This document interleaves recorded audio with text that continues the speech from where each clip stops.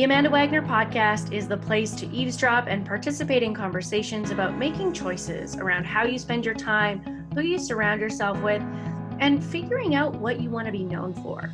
This is a place to talk about the challenges of bravery, living thoughtfully and strategically, and finding a way to be known for something that matters. In this episode, we share our experiences of living by default and explain what that means to us.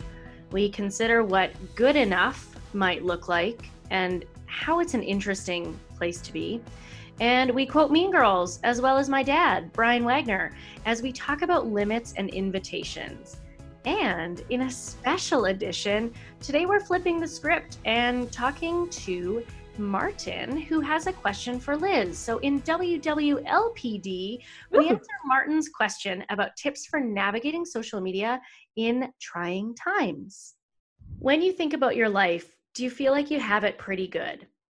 You have a family that fills your tank. You have a well-paying job that helps you lead the life you want.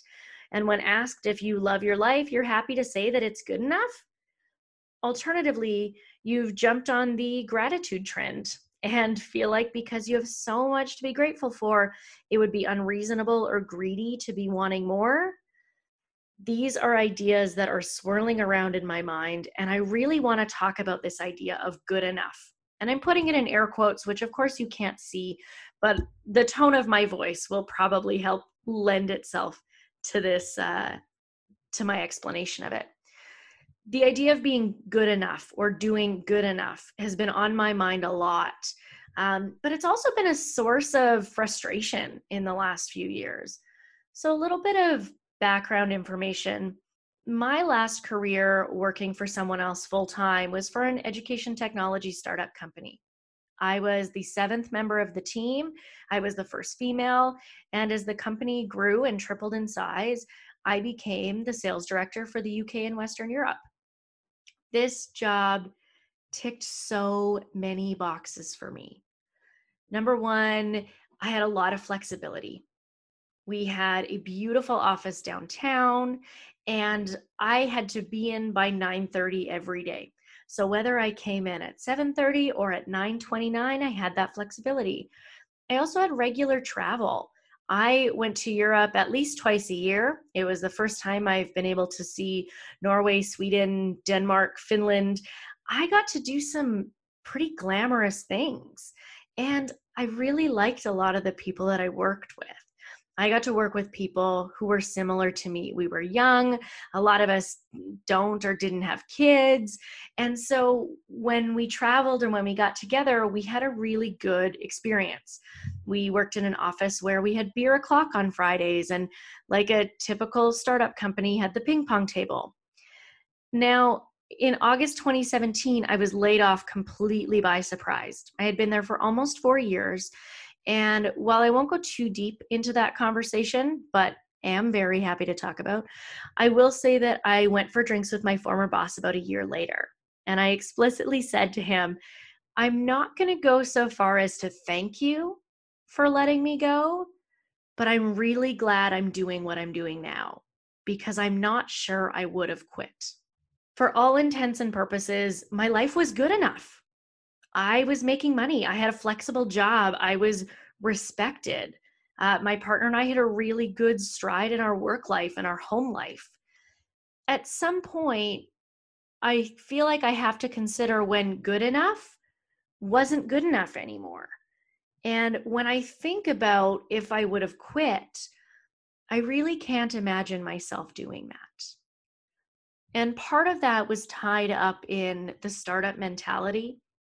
I remember saying to my coworkers and to the owner of the company that I always envisioned us having this glamorous startup IPO. And I envisioned it being like the final scene in Ocean's 11, where they've successfully robbed the casino, or in the case of Startup Land, successfully been bought out by a big company. And we're all at the Bellagio watching this emotional waterfall, and we walk away with our duffel bags of money. That's how I always dreamed it would end. And so I wanted that so badly for the company and for what we had built that I couldn't imagine myself leaving it. There is a point though, and I don't know when it would have hit, where putting all of my energy and all of my dedication into something that didn't light my fire, for example, education technology, it didn't feel good enough anymore, or it wouldn't have. So instead of getting caught up in what I would have done or setting a timeline on how long would I have stayed there, I was really satisfied with that job. But I realized only after that it just was one more thing in a logical progression of like what you do. So I call this living by default. So, for example, I went to university, I got a professional job, I ended up going back to school, I got another job. I just did what you do. And I really thought that surely that would have satisfied me. And in a lot of ways, it did. Where it gets scary and exciting is when I think about what happens when something that checks all the boxes is taking away from the boxes that you really want to check, but maybe haven't written down, or you didn't pay enough attention to, or think that they were valid or valuable for any reason. In late 2019, I had a really tough conversation with Coach Jenny about the idea of enoughness and if I will ever find my version of enough. Because God knows I have to-do lists like you wouldn't believe. I have the list of things that I want that is always growing, from really material things to big picture things like speaking to audiences of tens of thousands of people. But at what point am I going to get to the end of that list? Will there ever be a moment where I've checked all the boxes? And now, through having some of these conversations and thinking about it, even though I'm now making choices and not just living by default, I don't think there will ever be a version of enough for me. In the wise words of Katie Heron from Mean Girls, the limit does not exist. For what I want and what I'm willing to do to get there, there isn't really a limit. I don't think there will ever be a final checkbox on the list where I put my feet up and say, there, I'm done. I am enough. I've done enough. It's finished. This has been a real game changer for me in terms of my thinking, because the idea of living by default means that just because things are good enough, I kept saying yes to opportunities. I kept going in that direction. It turns out, for the type of person I am, somebody who is fiercely ambitious, I want to be the next Oprah. I have something to say and am building a platform to say it on. I can't just passively wait for that. I have to actively find my way.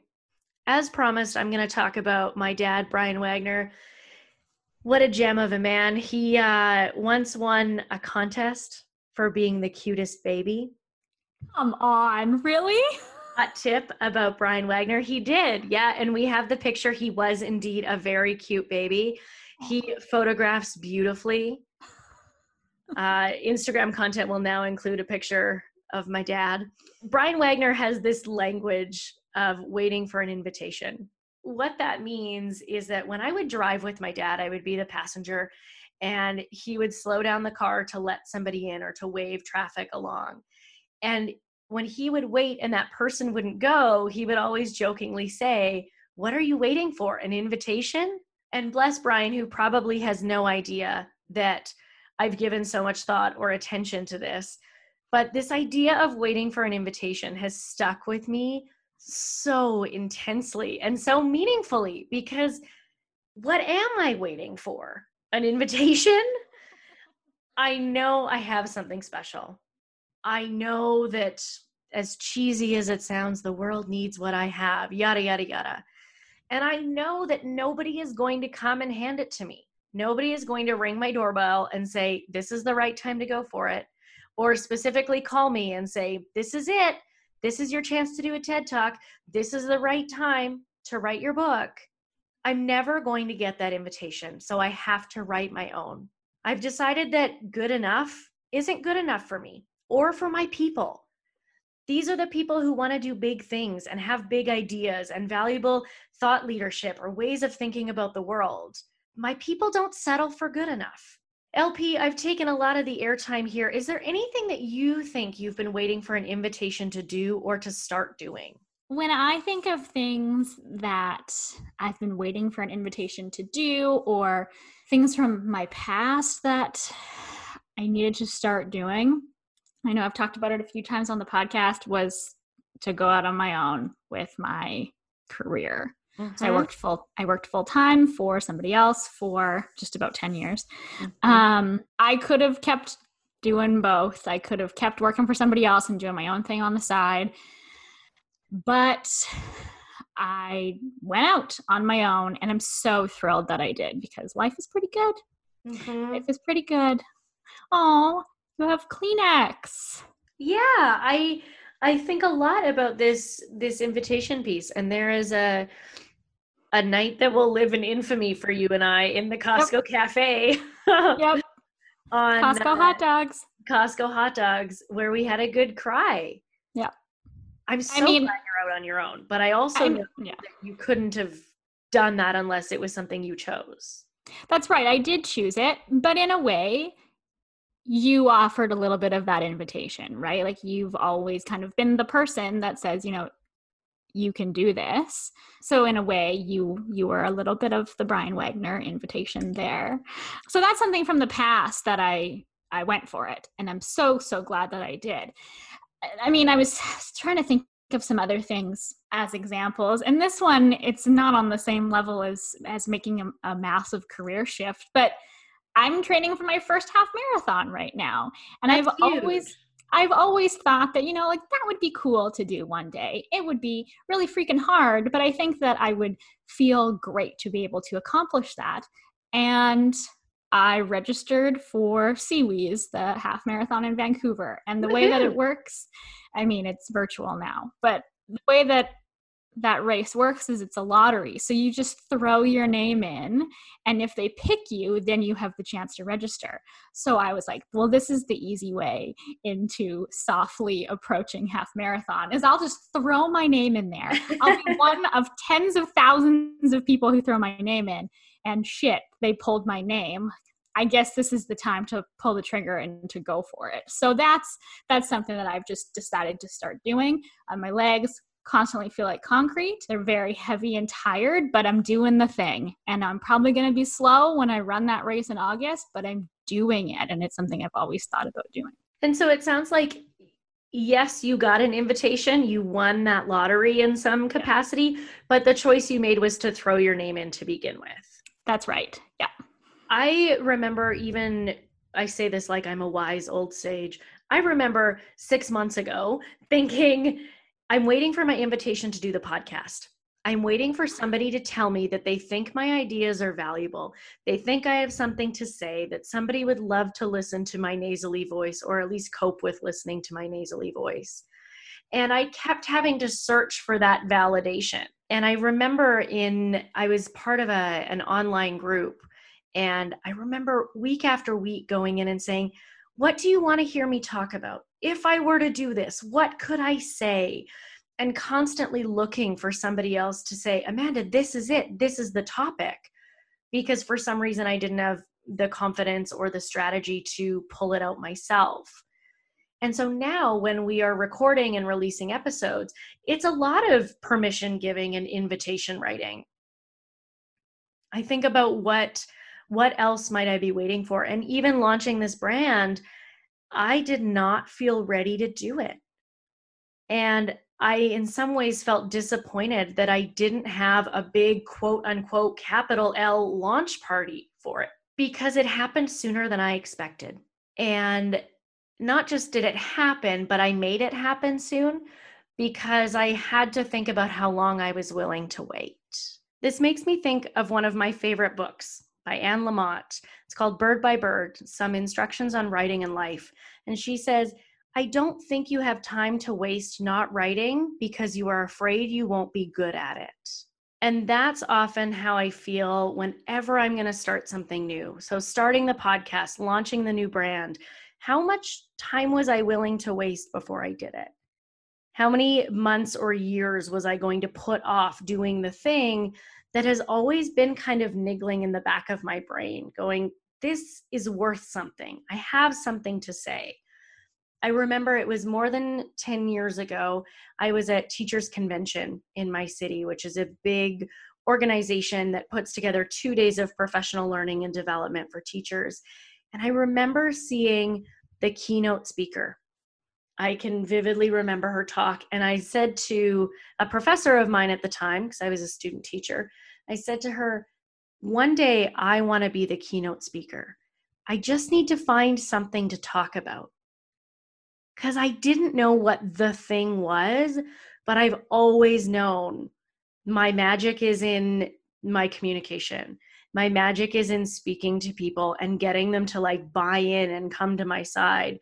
There is nothing more exciting than finishing a talk and getting to chat with people after and hearing them say, I feel like we should be friends. That's what tells me that I've done my job, when I've been able to connect with someone.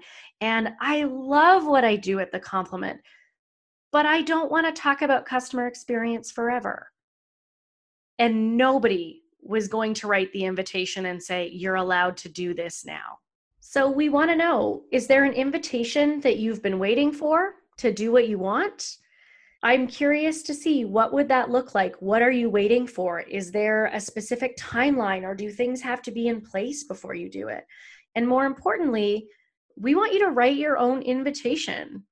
Liz has created a beautiful invitation template that we invite you to fill out and write it for yourself.